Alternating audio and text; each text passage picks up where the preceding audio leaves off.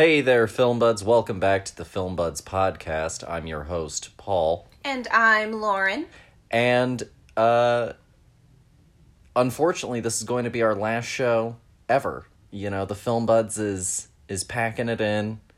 Henry was the one that really, he told us to go and jump off a tree. So, we're packing it in. Yeah, it's been a fun ride. This is the last one, I know. It's a real shame. And that is also an April Fool's joke. Not a particularly good one, but I can't help that. Improv is hard. And I don't really have a lot of options on how I could possibly prank you people. But that's what leads us right into our first episode of the month of April. It's April 1st. Not necessarily, I guess, when you're listening to it, but at least when it got posted, and if you're listening to it new. And, it's a whole new month, and so we did a whole new theme, and we're doing April holiday films all week long, or all month long. Just for this week, guys. We're gonna be done. April Fools. Cram them in, only do 1 week. That's right. But no, so we're doing April holidays, and the first one that comes up is April Fool's Day. Dear, how do you feel about April Fool's Day as a holiday? I could throw the whole day away. Honestly, I hated it as a child. I hated all of the practical jokes. I find them very tedious. Because people can just go too far with them, and when you're the butt of the joke, that's never a good feeling. So, and I'm not a big pranker myself. So really for me, I could just oh no, it got left behind, you say, and we're never doing it again? I would be totally fine. No, I think that's fair. I think it used to be a bigger thing when we were younger. I feel like it has lost some of its edge, but I also feel like that's partially to do with the internet. And I think that's partially due to the fact that, YouTube is so prolific with prank videos, real or staged, and some of them do go too far, and, there used to be vines, of married couples that would pull pranks on each other, and, that was the entire history of, their presence on Vine.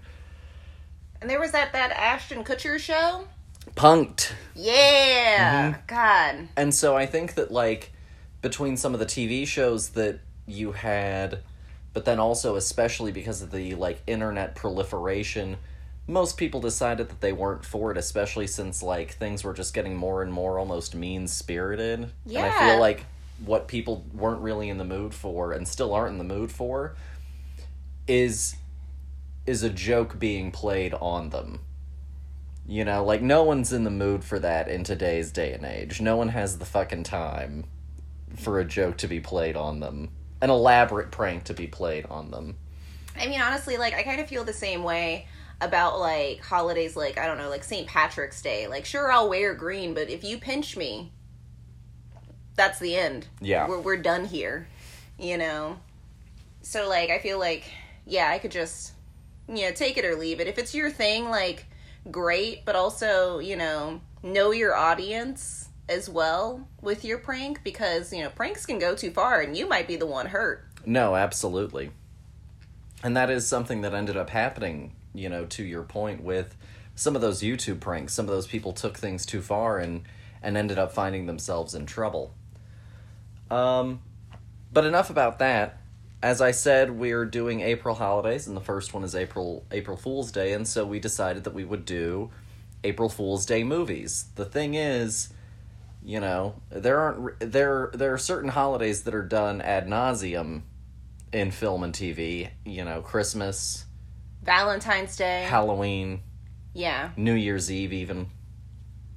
And then there are some where they just, completely live on the periphery of the holiday movie spectrum, or even TV show. Leap Year, they've got that one movie, and they've got the episode of 30 Rock, But beyond that, nothing really happens for leap year. I mean, Groundhog's Day has that movie, and also a musical that is based off of that movie. But nobody's over here really talking about them. So we decided to search April Fool's Day movies, and we discovered that there is a movie called April Fool's Day. And it just seemed, exactly perfectly up our alley. It was a horror film. It's a little bit off the beaten path. It's from the 80s, 86 to be exact. And so today, in honor of April Fool's Day, we're going to go and do the April Fool's Day movie. And as always, we have a clip, so take a listen. Paramount Pictures cordially invites you for a weekend getaway at the party to end all parties. This is the craziest party that could ever be. Don't turn on the lights, cause I don't want to see. April Fool. Welcome to my home and lifestyles of the rich and undeserving. Wrong. So that was April Fool's Day, directed by Fred Walton, written by Danilo Bach, starring Deborah Foreman, Griffin O'Neill, Clayton Rohner, Jay Barker, Deborah Goodrich, Tom Wilson, Amy Steele, and the premise is 9 college students staying at a friend's remote island mansion begin to fall victim to an unseen murderer over the April Fool's Day weekend, but nothing is as it seems. I think that's a pretty fair. We get some really absolute shit synopses sometimes. No, yeah, honestly, I think that's pretty much exactly what this movie is. Yeah. So before we jump too deep into the film itself, a little bit of background on April Fool's Day. So April 1st, pretty much from the BC era until the 1500s, this'll all make sense in a second, was under the Julian calendar. And it was, a specific set of ways to map how long a year was, broken up into a certain number of months and a certain number of days, where leap years also accounted for certain days and so forth. But it was under a little bit of a false miscalculation, the Julian calendar. And they thought that there were a few days off from how many days there actually are in an average rotation of the sun, of the Earth around the sun.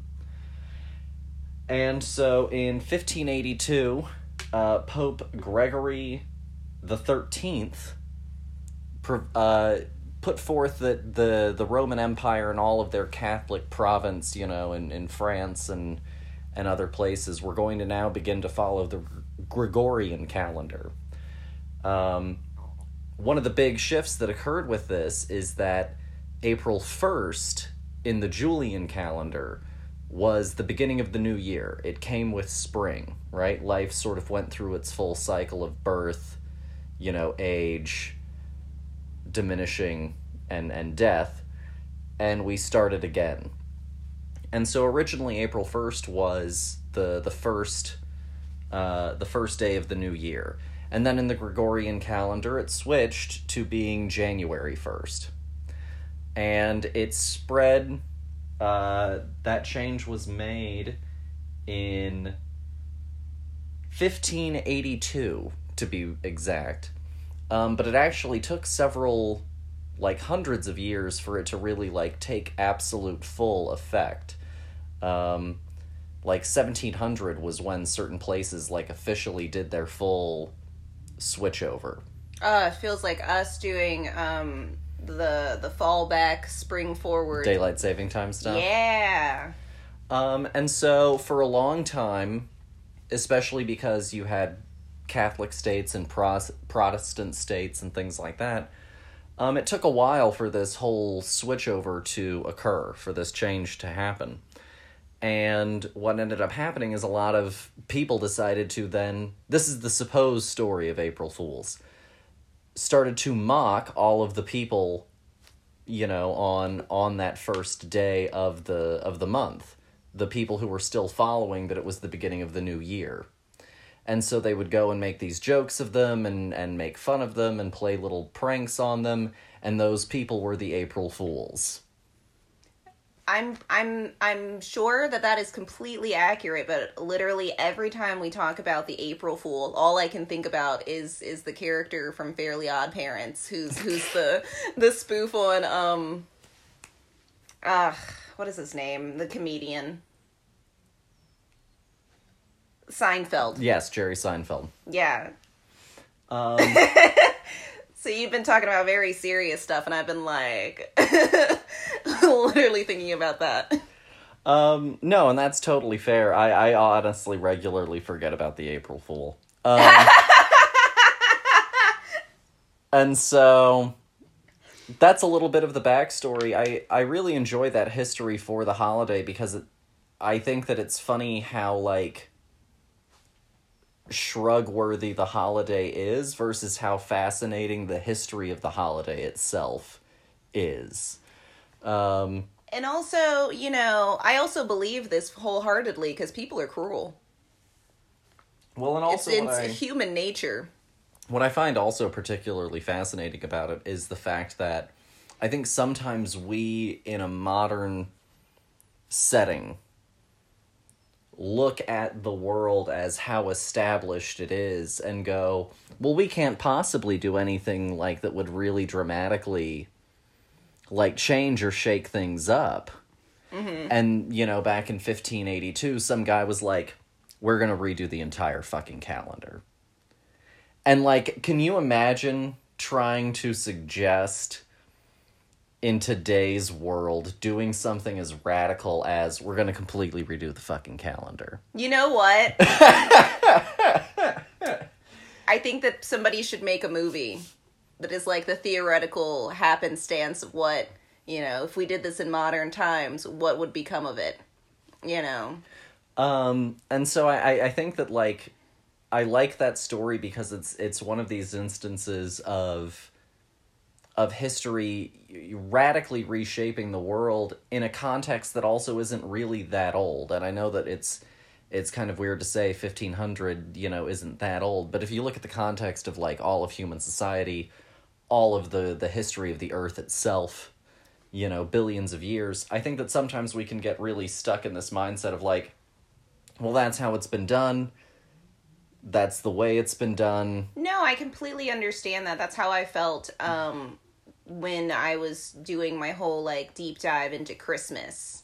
Mm-hmm. Was how much we picked and we chose things over an expansive period of time instead of it all just existing exactly how it is now, but, like, for hundreds of years, and that wasn't the case. And it's just really fascinating to see, where and now we just accept it, and if we tried to change it, exactly, it would be a shit show. Yeah, people would be up in arms. There would be pitchforks and whatnot. Because there would just be people who couldn't fathom the notion of changing it because they've been so accepting of what it is. Yes, exactly. And it's very, like, cemented. Mm-hmm. Almost like how people, like, view the Constitution or something. They're like, we can't possibly change it. We couldn't ever ratify a new Constitution, even though that's exactly what they did. We absolutely could. Yeah, and they totally left room for, for advancements. It's like an issue of being able to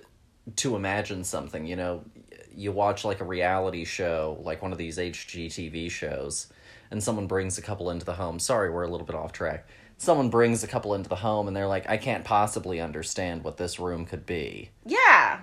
But on a macro level of, well, I can't possibly imagine changing the calendar. No, yeah, but that's also why I equated it to us doing the time change, Yeah. It took us so long to get here. So long. And who knows, it might not even last. No, honestly, I mean, it didn't last in the 70s. So, but now that you have a little bit of background on the history of the holiday, on our opinions on it, and on the background of the movie itself, let's jump into it more earnestly. Dear, what did you think of April Fool's Day?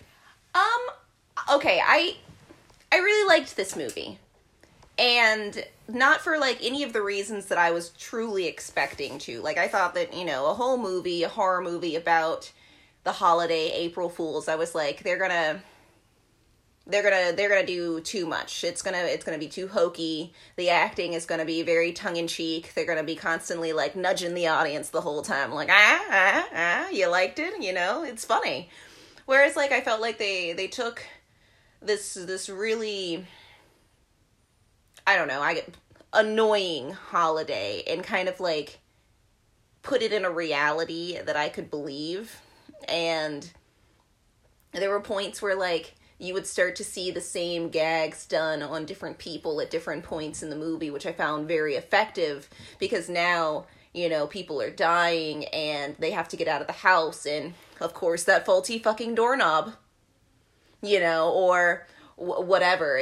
I thought that it was really clever how consistent everything was, but also, like, the fact that kind of everybody was, like, equally annoyed with the whole idea of, like, this house being decked out for this holiday specifically in such an elaborate fashion. And I thought that, like, the twist was really good, and it kept fucking getting me. And I was like, damn it, how on earth, how many times is this movie gonna trick me? And I thought that was probably the biggest, like, surprise for me was the fact that I kept falling for the joke in this movie about falling for jokes. No, absolutely. And going back to what you were saying about expectations, I certainly was a little bit apprehensive about the movie doing a lot of repeated fake-out gags. Mm-hmm. You know, a lot of repeated, oh, this person died, ah ha ha, that death was just a prank, and then 2 seconds later that person would actually die. You know, yeah. I was a little bit worried that it would be this kind of continual, for an hour and a half, that sort of joke, though, would get very tiresome. No, for sure. And so that was one of my big concerns when I was going into it. And, you know, all movies are a grab bag. You try and go in with, like, as little of an expectation as you can. And so even though I was going into it without too many expectations, I was also like, I haven't really heard anyone ever mention this. Right? You know, so, like, I don't know what to expect, but I feel like the fact that I haven't heard anybody mention this isn't in favor of the movie. No, I completely agree. I thought that the acting was going to be really rough, and it was yeah, just or there was going to be something about it that just totally held it back from, like, being something that made it worth talking about on a certain level, you know what I mean? No, for sure. But no, I agree with you. I think that they managed to find some clever ways to kind of bring back certain ideas and certain jokes that they had sort of embedded were going to happen. A little bit of a Chekhov's gun kind of thing, you know? Mm-hmm. They also, you know, I mentioned it briefly in the website post about this. You talk about the twist ending. A twist ending is in and of itself on a certain level a prank. Yes. It's kind of the same exact structure as a prank. You have to get people to believe a certain reality is the absolute truth, mm-hmm. to then subvert that expectation in some kind of way. You know, a prank is usually doing it for some sort of comedic effect, whereas a movie can go and do it for some sort of dramatic or comedic effect, depending. Mm-hmm. But that's really what it is with that sort of thing. And going off of that, this movie is also a bit of a mashup. It is a slasher movie in the sense of there are people getting, you know, sort of killed. It's teens in an isolated location, mm-hmm. with faulty adult figures around. Mm-hmm. And they're getting chopped up, you know, and that sort of thing, left, right, and center. But it also is a little bit of a whodunit. And they make that reference early on when they first get to the house of, oh, Agatha Christie, you know. Mm-hmm. Which, of course, you know, she's the one that created the the Poirot character, if I'm not mistaken. And she did a whole bunch of the sort of parlor room mysteries, you know, these sort of Clue-like stories of, well, who's the killer and how did it happen? And so I think that that's definitely an element that they're pulling on here, is it's kind of this whodunit parlor room mystery, not unlike almost Scream as well. That's what I was thinking. Okay, so I'm glad that you mentioned that, because I was like, this movie reminds me a lot of Scream, except in a slightly different direction. You know what I mean? Where it's like, who is the killer? Why are these people going missing? And it's, you know, very teen horror movie, because they are in an isolated location and they're getting picked off one at a time and nobody knows what's happening to another until we get to the climactic moment where it's all feels like it's encroaching on you. But also, no, for sure, I felt like it was very much like a, in the sense of the comedy as well of it, you know, everybody is very serious in it, which I think is very important when you're watching something, because the actors are your grounding force. Even if the script is terrible, if they believe everything that they're saying and doing is realistic and as honestly as they can, it can help you as the viewer believe that these things are also real. And so even though the stuff that was happening was funny, for them it wasn't. And I think that that's like something that also really reminds me a lot of the Scream franchise, whereas like for us it's amusing, but for them it's serious. And that can be really difficult if you have the wrong balance. And I was truly pleasantly surprised by this movie, because also like 80s horror movies can be really like a flip of the coin of whether or not it's good or bad. And I genuinely was like, Giveth and they taketh kind of thing. no, yeah. And I was like, no. I had a true blast watching this movie, to the point where like it made me mad every time I fell for it. I was like, son of a bitch, again? Really? And it just, because it's just such a good ride. And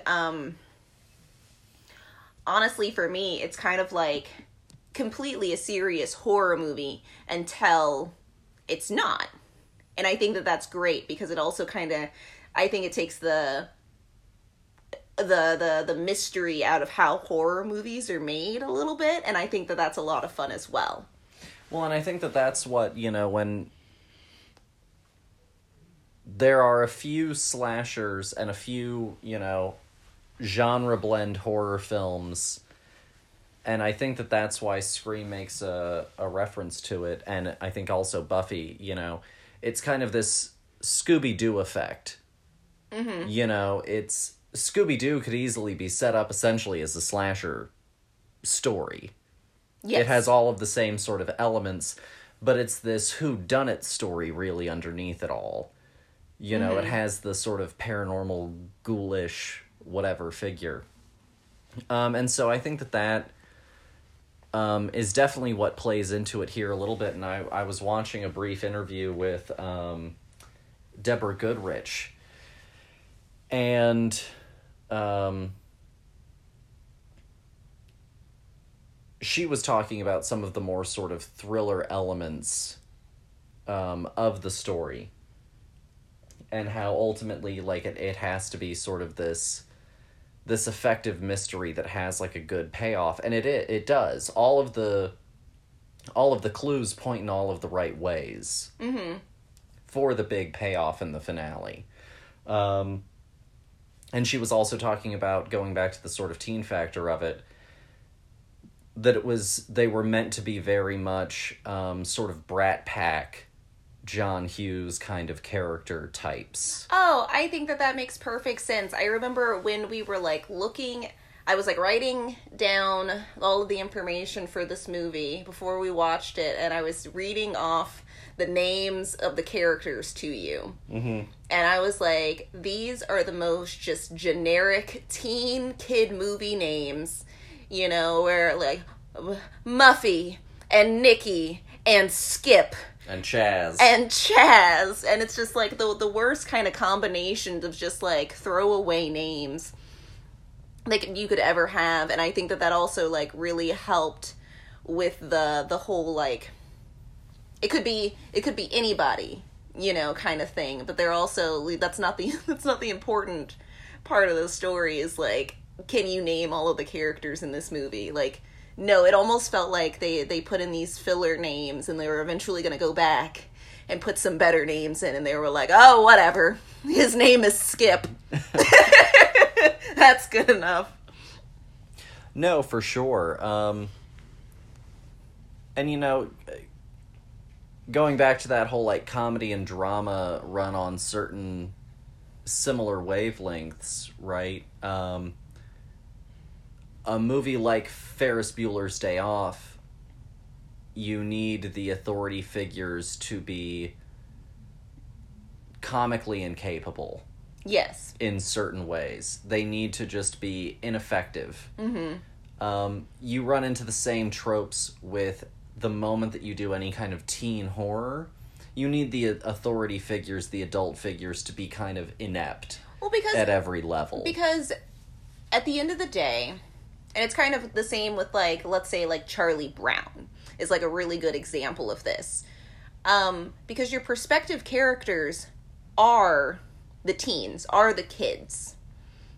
And so to them, of course, from their perspective, adults are worthless. I know what I'm doing. All you hear is the wah, wah, wah, wah, wah. You know, it's nothing because I'm figuring myself out in this world, and you can't tell me anything. And so, like, I think that it's always a better, more effective choice for anything that's centered around youth to then have to have the authority figures, the adults in the situation, completely just worthless, because otherwise, if they were actually good parents, it would undermine so much of what ends up being the dramatic beats later. Exactly. And honestly, like, half of the stuff that happens to our main character probably wouldn't happen if the adults were better at being adults. Home Alone doesn't happen.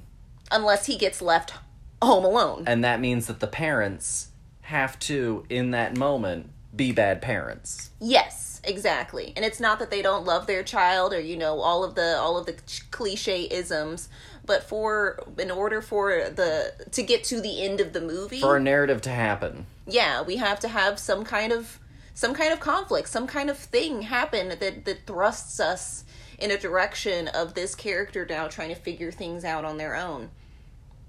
And so, no, I think that it's hilarious, you know, in this, that we've got literally somebody called the Ferryman. Like, he doesn't even get, like, a real name in this. Like, he gets a very, like, Scooby-Doo villain kind of name. Like, oh, it's the Ferryman. Yeah. No, I really agree with you completely. And, like, it has a whole bunch of, especially for the 80s, like, recognizable faces. You know, I mentioned Amy Steele and Tom Wilson. Amy Steele is our final girl in Friday the 13th Part 2. Mm-hmm. Tom Wilson is Biff from the Back to the Future films. So it also has that sort of fun time capsule nature of it as well, of what were these actors that we know for the things that were big doing at that time as well, because not everything that an actor does, especially in their early career, are the things that get remembered, you know, throughout all of time. No, yeah. And like, even you were talking about Deborah Goodrich. Deborah Goodrich. It's hard because there are two people named Deborah in this cast. Deborah Goodrich, and like, I swear I know her from something. She looks so familiar, but she was like my runaway in the cast for me. Like, she was so good. Like, I couldn't stop watching her. Well, and what's funny is she also is the one that ended up leaving acting completely, and now she's a thriller writer. No, yeah, and I think that's perfect. I think that this is entirely her niche. Like, she found her people. Her calling. Yeah, exactly. So Do you have any other thoughts on April Fool's Day? Do we want to talk about the twist at all? I mean, we can. I was hemming and hawing over whether or not we should talk about it, because like I do want people to watch it too. I think that it's a good movie. Yeah. We'll talk about it a little bit. So, if you don't want to hear it, we've got time codes about when the next part of the conversation picks up. Do we want to rate it before we Yeah, do spoilers? for sure. Okay. Why don't you go ahead and kick us off? I think that I'm gonna give this movie a solid 4. I really enjoyed it. I hate the whole holiday, and that's a lot of the movie and a lot of the setup, but I really think that it's like I'd rewatch this movie. I thought that it was a great time, and like honestly, now that I know how it ends, like I would love to rewatch it and see how we build to that. So yeah, I'm gonna go 4 out of 5. You know, a nice, just right under. You know, I don't know.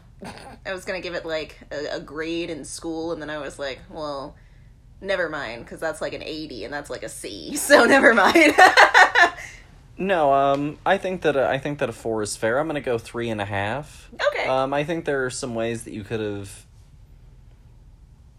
made some tweaks and some improvements along the way, but for the most part, I think that I was pretty satisfied with it. I think that you could have,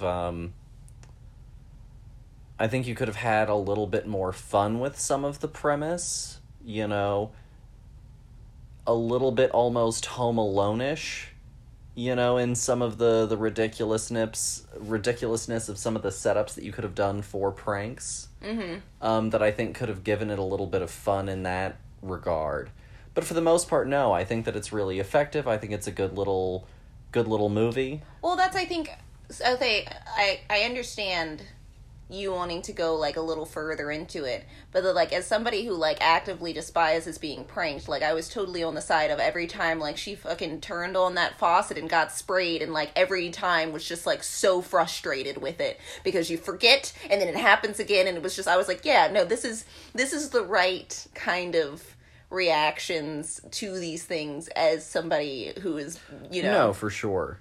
But other than that, very effective, very clean little movie. Yeah, for sure. So the finale, it gets revealed that this entire mystery of the island, and essentially literally every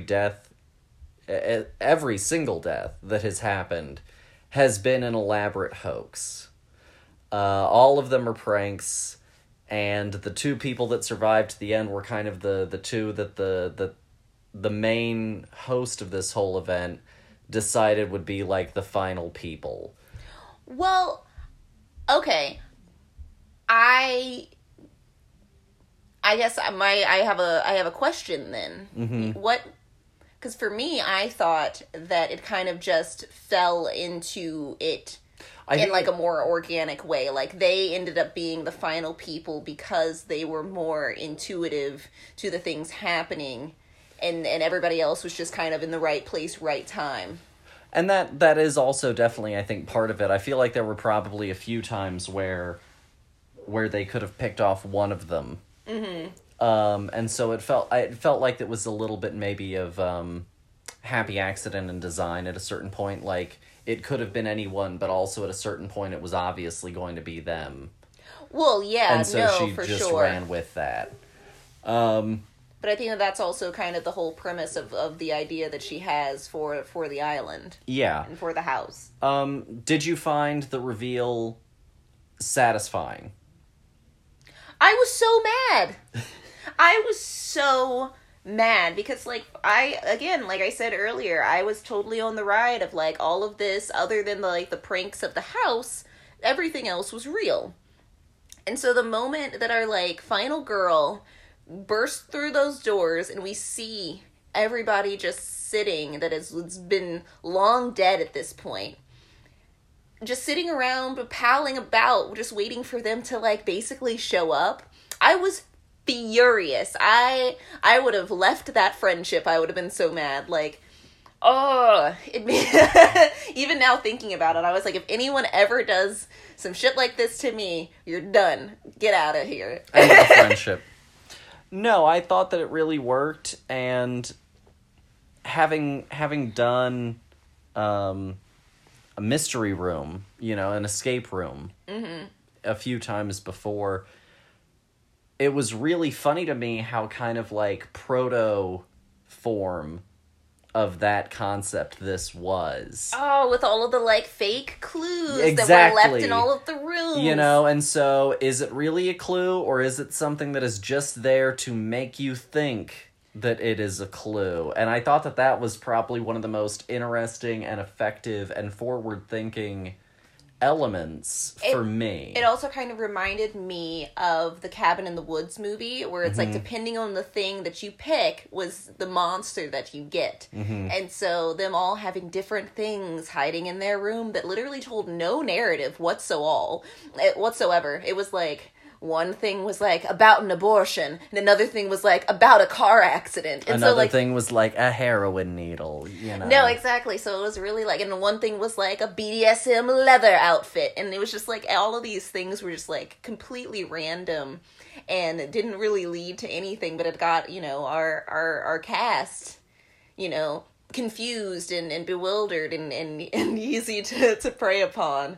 Gosh, but that one jump scare in the basement really got me with the painting and the eyeballs. The good. other thing that I was going to say was that once you also get to the point of like, oh, it's all this fake put on thing, that also felt like not the running joke, but one of the big reveals and jokes of Halloween Resurrection.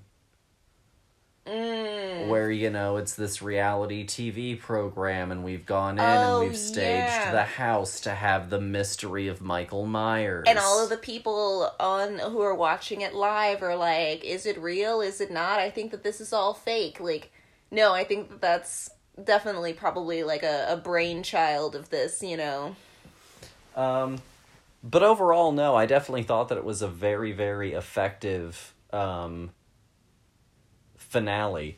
No, a very, very effective moment, and for the most part, I had a really great time with this movie. This is one of those that I think that you could adapt, maybe not do multiple sequels, but do, like, a really good, modern, new version of this. No, yeah, like, everybody's over here bringing back the big dogs. Like, I could totally, completely the same idea, but, like, a completely different, set of circumstances, characters, location. Like, we could really just like have this be an interesting reboot, rehash, kind of, I had a word, it's gone now,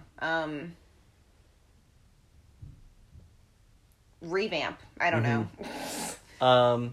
No, like, if you went and gave this to someone like Fede Alvarez, who did, like, the Evil Dead remake and, like, the new Texas Chainsaw movie, gave it to someone who has, like, some of that sensibility of ghoulish fun, in some of their storytelling aesthetic already, who would also take it to that, like, little amped up level. Oh, yeah, for I think sure. that it could be a lot of fun. And, like, not saying that this movie didn't have some, like, pretty good effects. Like, Yeah. There were some that I was like, oh, that's gross. You Yeah. know, like, it was perfectly a gory, fun fest, Good time, honestly. Like, I would get a bunch of people and watch this movie together and have, like, a good night. No, definitely. I think you're right. This is definitely a sort of a good time for like a group kind of horror movie. Yeah. Well, I guess with all of that said, we should go ahead and move on. Sure. So to finish out our discussion, we're going to do a little bit of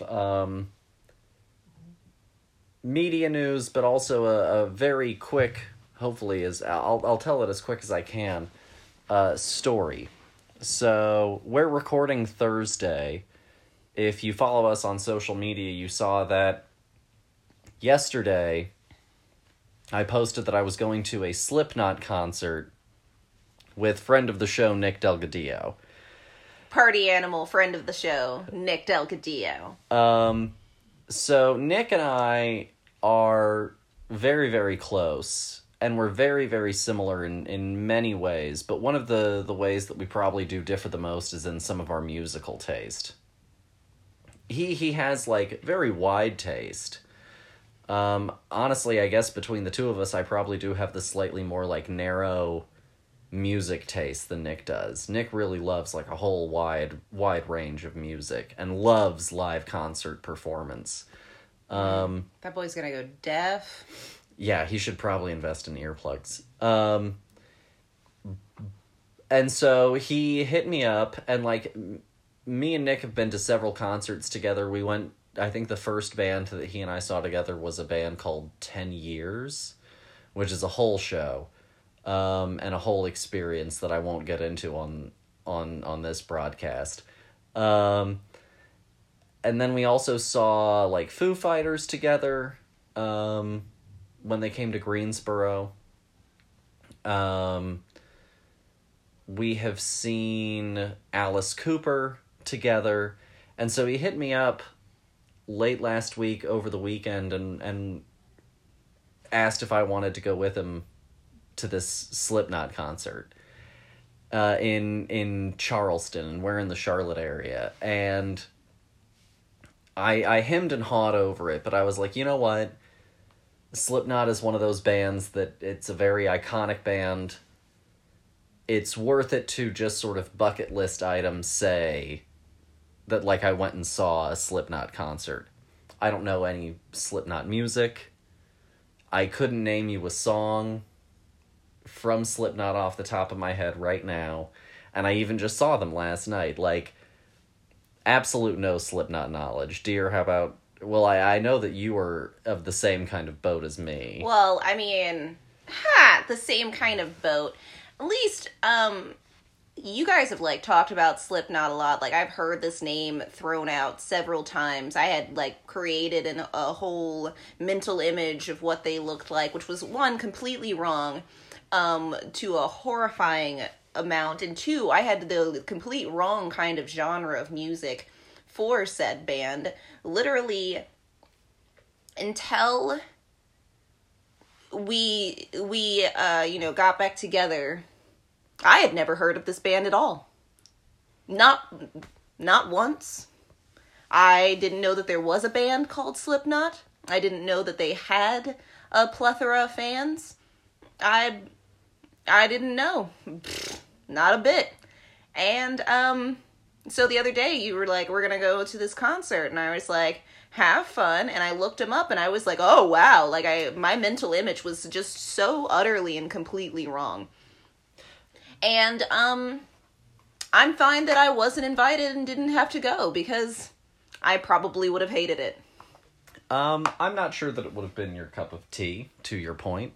I mean, I have a music degree, and, I like to hear words in my music, and I've still never heard any of their music. I'm sure it's lovely, and if you like their stuff, then that's a personal choice and good for you. But they're not a band that I would have ever watched. I was too chicken shit to even watch, like, a horror movie growing up, let alone see a horror band. So allow me to tell you about my Slipknot experience as someone who is completely unfamiliar, very briefly. So we get to the venue, which is this, like, sometimes a hockey rink in North Charleston over in, like, the airport area. So, like, it's just nothing but hotels and shit. And like, where this venue is.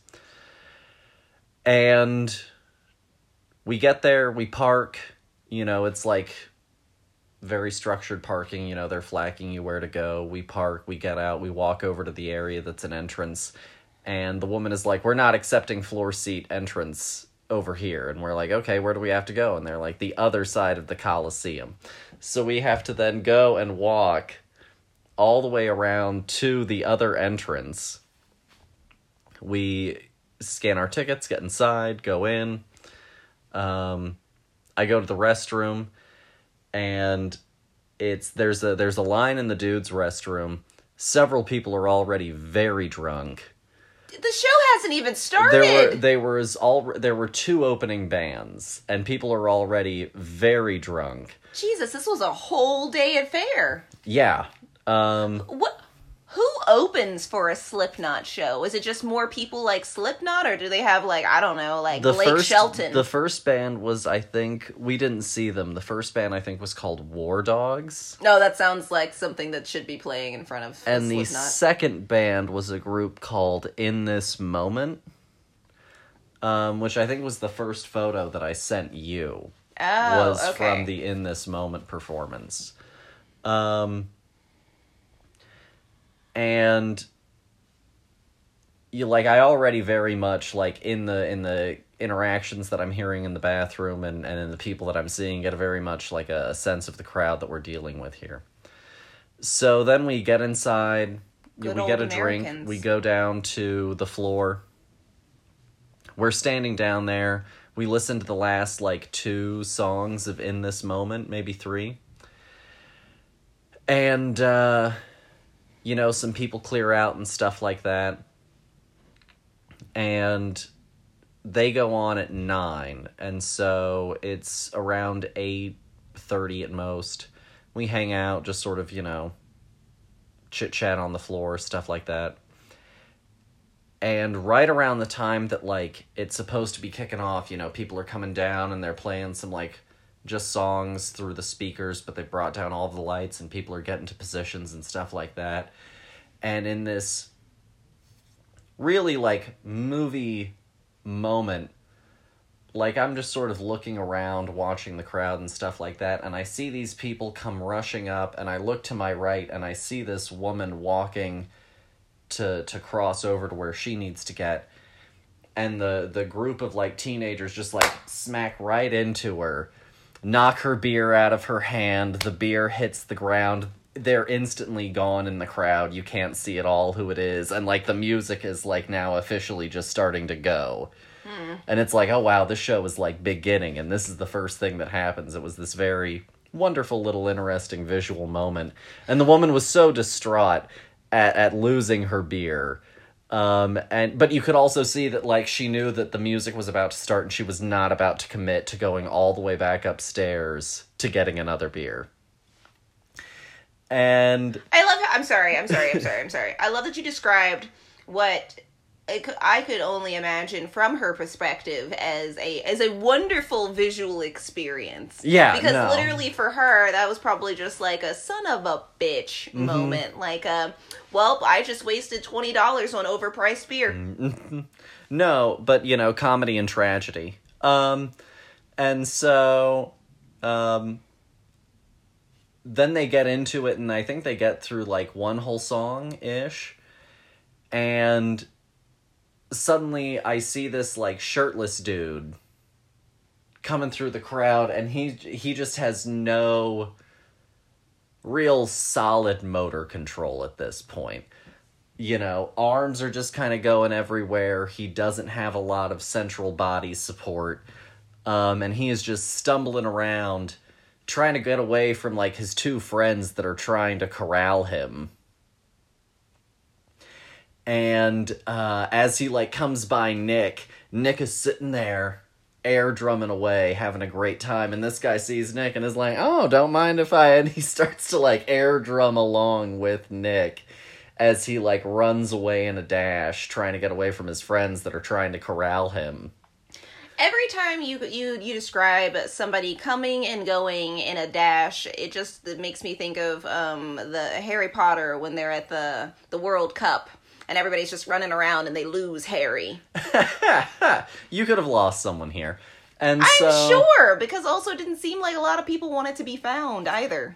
They finally sort of get him over toward the stairs, and they're trying to get him up the stairs, and it's not going in his favor at all. And security notices, or event staff notice, and they show up, and then, like, security for the event shows up, but then security for the event realizes that they're in too deep, and so then the real police show up, and before you know it, like in a flash, like somehow this guy is up the stairs and just out of there. Well, no wonder you didn't hear any of the songs or know any of them now. Is because you weren't actually. This is what me at church is like. The sermon is happening, but I'm too busy watching the people. And this was all within the first 2 songs of the whole show. And so by like song 2, someone's getting taken out of there because they are just gone. Man was absolutely obliterated. But then the rest of the show was honestly incredibly uneventful. They kind of got out some of this weird energy, like right up there at the front, and then it just sort of leveled off, and it was pretty much what you expected from there, which is like music so loud that it makes your skin vibrate. And a lot of people in cutoffs. And so I'm sorry. I love that you described it as something that you would expect, and that was not something that I expected. I'll tell you what. Everybody was wearing their Daisy Dukes? No, but there were a good number of people who had self-altered their clothing, definitely. Yeah, a lot of like muscle tees and whatnot. Oh yeah, for sure. There was this guy, and this is probably the next biggest highlight of it, which was that like every song, this man was at church. Every song for him was a religious experience. And there would come a moment in every song where he would just, both arms held out, just head all the way back, staring up at the sky, I guess. Just absolutely engulfed in the moment. Just having a complete religious experience while listening to Slipknot. No. If you're having a real... he isn't looking up at the sky. It's an eyes closed thing. You're feeling it on the inside. You're just letting the mood take over. You looking at the sky, you're distracted by what you see in the sky. And so he was just absolutely into it. And I also really enjoyed how, like, let it happen. Like, he was about the mood of the experience, when also it's incredible 100% headbanger music. Like, there was this little girl, she probably was like 10 years old, who was there, headbanging like a motherfucker. And she had this huge mop of curly hair. I'm sorry. I'm gonna be the prude here really quick. This is a school night. There were a lot of children there. These people homeschool. There was one kid who was... Because I would have been passed out. I would have been like, I'm going to bed now. Give me the keys to the car. I'll see you later, guys. There was solidly a kid who was essentially asleep through the last, like, song of In This Moment. See, that's when you fork up the money and buy a babysitter, because you do not need your child at the concert with you. They're not gonna get it. No. But that's a little bit of my experience with Slipknot. I thought that I would share it with y'all. Insanity. I love that you, again, got no impression from the show itself other than people watching. The music was fine. There were definitely some songs that I kind of enjoyed the experience of the song more. But it definitely was not necessarily like my kind of music. Okay. The Alice Cooper show was a better show for me, because also, like, Alice Cooper has a lot of theatricality and, like, set and costume changes and like, this sort of thing. Whereas, I really love all of the people, the bands that you talk about, where I go, this is the first time that I'm hearing about them, and I will nod and smile and go, oh, to this story. But it was good. I don't know that I would do another Slipknot concert. I think that's fair. So question for you. Is it anything like Metalocalypse from... Yeah. Oh, okay, cool. Like so, Bat Metal? Yeah. Yeah. So then I would have really just not enjoyed any of it, because also I like to hear the words of a song. Crazy concept, I know. But when you don't say them clearly, I go, well, this is just nonsense now. This is just white noise into a microphone with a bunch of loudness happening around it, and that's somebody's cup of tea. It's not mine. That man was downing water, and I imagine other things to try and soothe his throat in between every single song. Well, then that means he's also just not doing it well. He needs to learn how to do this screamo shit better, because there is a way to do it without hurting your vocals. Nick was telling me some interesting stuff, because he follows a lot of, very metal and heavier sort of bands. And he said that the lead singer of Korn has like an oxygen mask off stage, and he goes and like re-ups on oxygen at certain points throughout the performance, I guess, because he gets so like winded or maybe potentially lightheaded. That's concerning. I have never in my years of being a performer ever been like, I need oxygen stat. I've never even seen anyone do that unless they really need it. The only person that I have ever seen actively take oxygen was, what was it, 11th grade statistics with Mr. Goodwin. And that man, bring that up. That man rolled around with his oxygen. Mm-hmm. Sounded like Darth Vader. But that was my Slipknot experience. Amazing. Amazing. I hope that you all enjoyed listening to it. I'm glad that I literally stayed at home and had a nice quiet night. Yeah, with the folks, We had a great time watching whatever the hell animal show that was with Andy Serkis as the narrator. It took me a really long time to realize it was him too. I'm not even gonna lie about that. At first I was like, oh, it's some British dude, and I was like, wait, this isn't British. And then I started to go down a rabbit hole of who it could be, and then I realized that it was Andy Serkis talking about apes, which I felt was very fitting, considering of War of the Apes. Mm-hmm. He is. Mm-hmm. But no, so that was my experience, and now I guess we'll jump into some proper media news. See. We just watched 2 new trailers that have come out this week, or within the last week or so.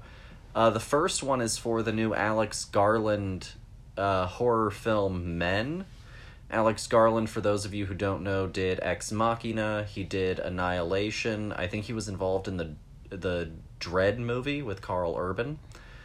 Dear, what did you think of the Men trailer? Oh, I'm so excited about this movie. I can't wait to watch it. It looks so good. And it is so hard once you start to watch an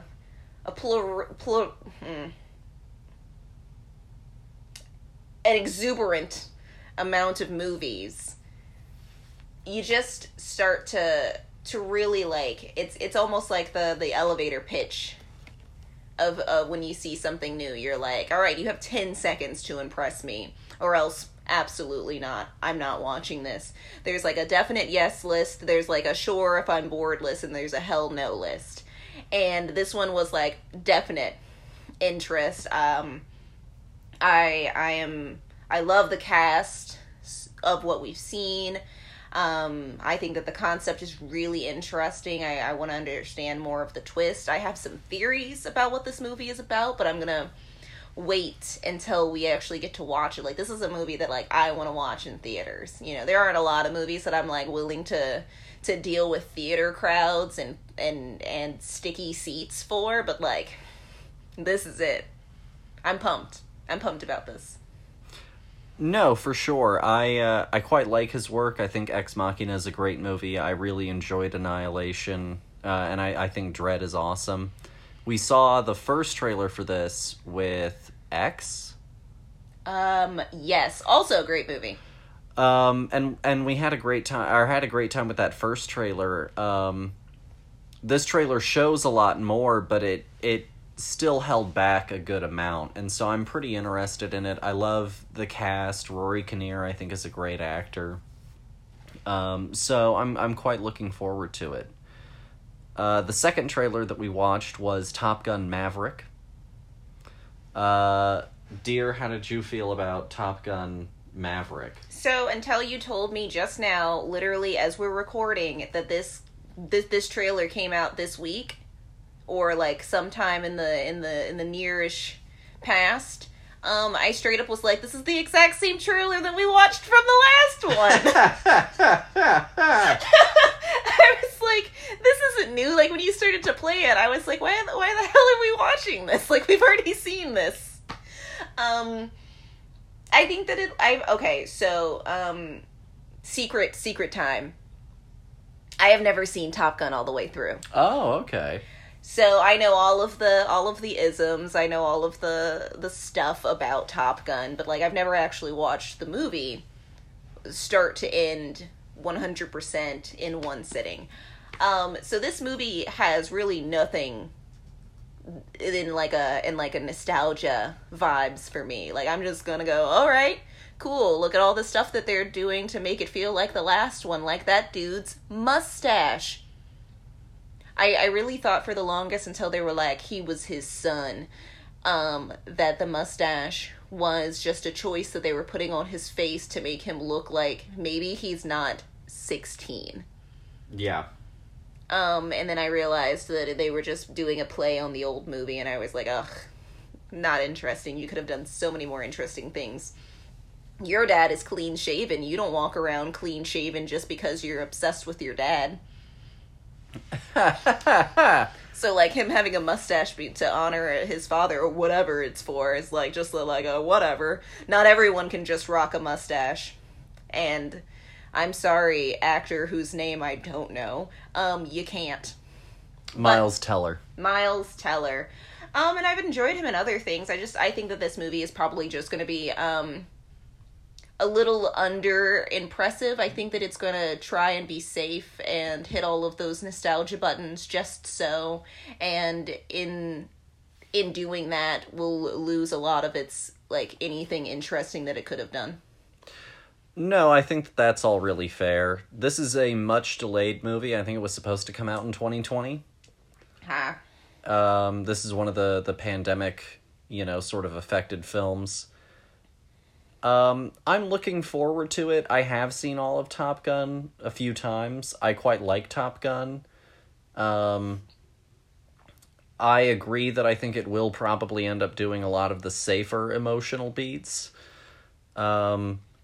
But I am really pumped for a lot of the spectacle of it, because they did strap cameras to a lot of fighter jets and put the cast, including Miles Teller and some of them, in fighter jets and film them, flying through the air and doing some of these maneuvers. And so I think that on a spectacle level, it's going to be tremendous. Oh, yeah, for sure. I just think that the plot is gonna... It's going to be a safer plot.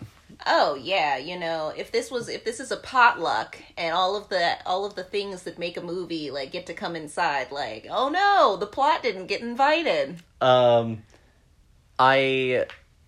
do know that this is also a movie that's been, like, kicked around for a long time, because originally they were trying to get this movie made with the first one's director, Tony Scott, and Tony Scott passed away. He committed suicide several years ago, and it went back into like a permanent hibernation, kind of thing for a little while after his immediate passing. So I'm pretty excited to have it. I don't think that it's going to be great, but I think that the spectacle of it will be tremendous. I'm curious to see how this movie is different from every other of this kind of movie that we've gotten. Legacy sequel stuff, yeah. Exactly, because, you've had so many things to see either flop or succeed before you. So, like, if you don't take any of that and you still make a pretty subpar movie, I'm going to be really disappointed. You're the kid who had the most time to study at this point. No, I think that's totally fair.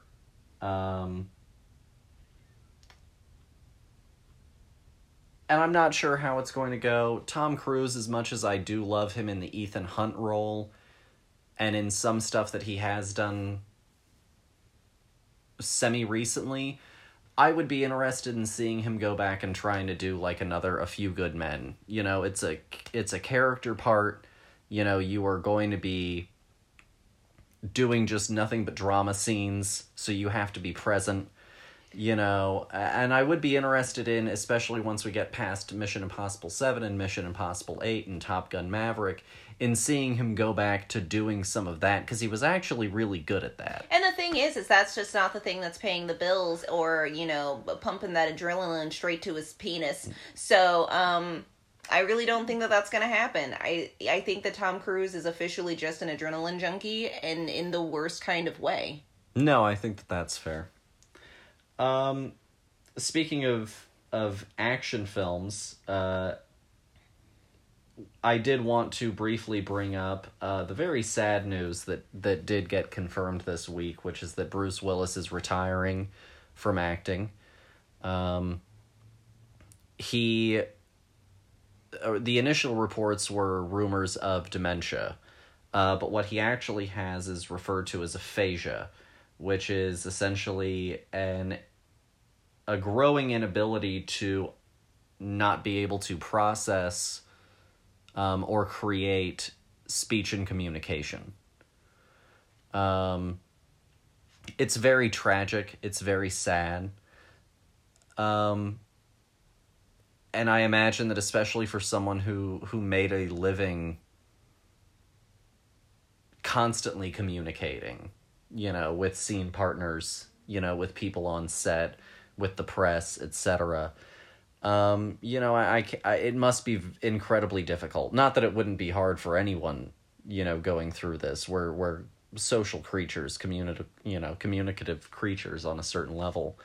But I imagine that there is something very, very difficult about being an actor and losing the ability to speak.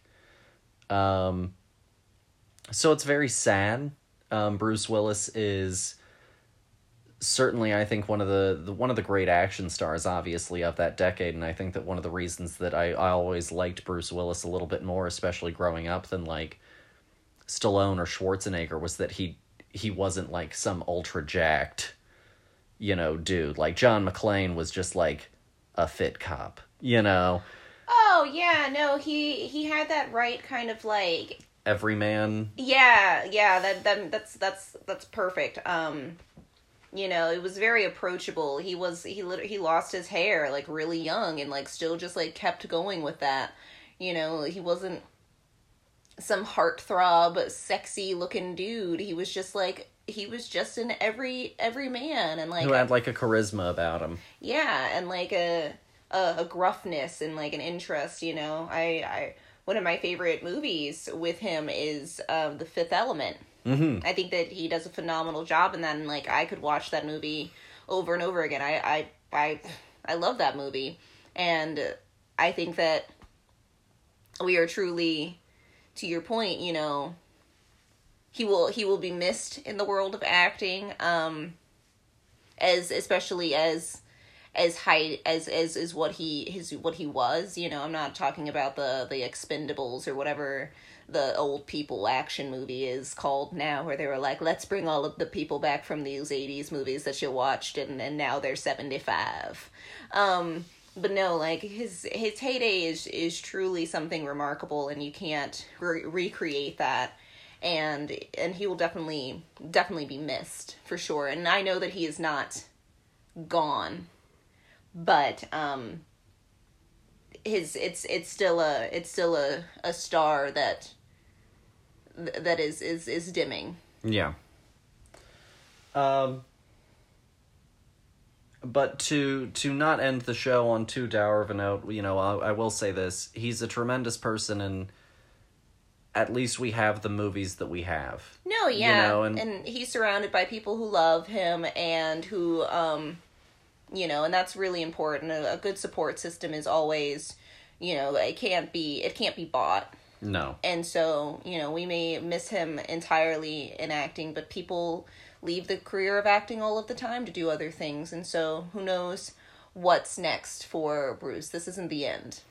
Well, and also the benefit of people that are, you know, artists in some kind of ways, you can't always go back whenever you miss them to the art that they gave you. Exactly. You know. It's forever. Mm-hmm. You know. And that's the great thing about art, and that's why I also think it's crap that we keep trying to bring people back from the dead, but that's another side step. But to not leave on too down of a note, the last thing that I wanted to talk about was the Oscars, and not the thing that everyone else won't shut up about with the Oscars. I wanted to address some of the fun wins that we had that were a little bit more groundbreaking. So first of all, one of the big wins that we had at the Oscars this last week, Jane Campion became the third woman to win a directing award for an Academy Award for Best Director. Woo! There aren't a lot of women that have won. Before this, the only other two were Catherine Bigelow and Chloe Zhao. Beyond that, the only other women that have ever been nominated were Lena Wertmuller, Sofia Coppola, Greta Gerwig, and Emerald Fennell. So, very small list of women that have been nominated, even smaller list of women that have won. And she was very deserving. Power of the Dog was an incredible movie. We had our first deaf male actor win an Academy Award, Troy Kotsur for Coda. Our first actor, of the deaf or hearing impaired community, hard of hearing community, to win any kind of award was, of course, Marlee Matlin.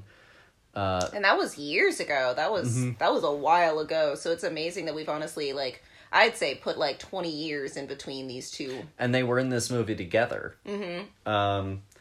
And so he won for Best Supporting Actor. We had our first openly queer woman of color, Ariana DeBose, win Best Supporting Actor Female. Oh, I didn't know that she was openly queer. She does a great job as Anita. Mm-hmm. She's great as Anita. Real quickly, we recently watched that, and we'll talk about it a little bit in just a second. And the last big one that was a history maker was Riz Ahmed, the actor, who was the first Muslim and Pakistani actor to be nominated for Best Actor, is also now the first Muslim man to win Best Live-Action Short Documentary at the Academy Awards. No, that's awesome. So he's a tremendous filmmaker, or actor. I'm glad that he was able to go on and make a documentary that was so well received. And I wanted to talk about some of the things that happened at the Oscars that are truly changing, the perception of film for someone watching. Mm-hmm. And are a sign of changing times, of what's seen as viable and who is seen as successful and what is represented on the screen. No, yeah, for sure. And also in the awards, because Troy Kotsur is never going to not be an Academy Award winner now. Well, yeah. And so I think that that's tremendous, and I wanted to recognize some of that. Yeah, I mean, it's nice to go and look back on these moments that are truly, making history, and, it's kind of like a weird, feeling where you're like, I'm living through this right now, and, you always think of, history as being something in the past tense, but, history is active, and it's all around us, and we can change it so easily with the choices that we make. And we can make more history, or we can continue to not more history, we're always making history, but we can make great history, or we can make crap history. You can change the calendar, you cannot. Exactly, No, absolutely. The last thing, I guess, that we'll actually end on is we'll do a little bit of what we're watching. So, dear, what have we been watching since the last time that we recorded? Well, let me throw out my handy dandy notebook.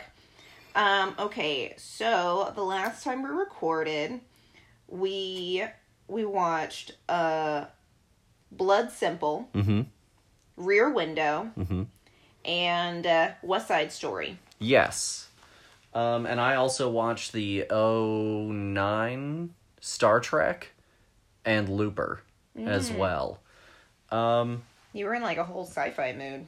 Yeah, sci-fi mood, but also a little bit of still the noir sort of thriller stuff, with Blood Simple and Looper. No, yeah, for sure. I've really been enjoying what I have been watching lately. I haven't really watched anything that's been like a dud for me lately.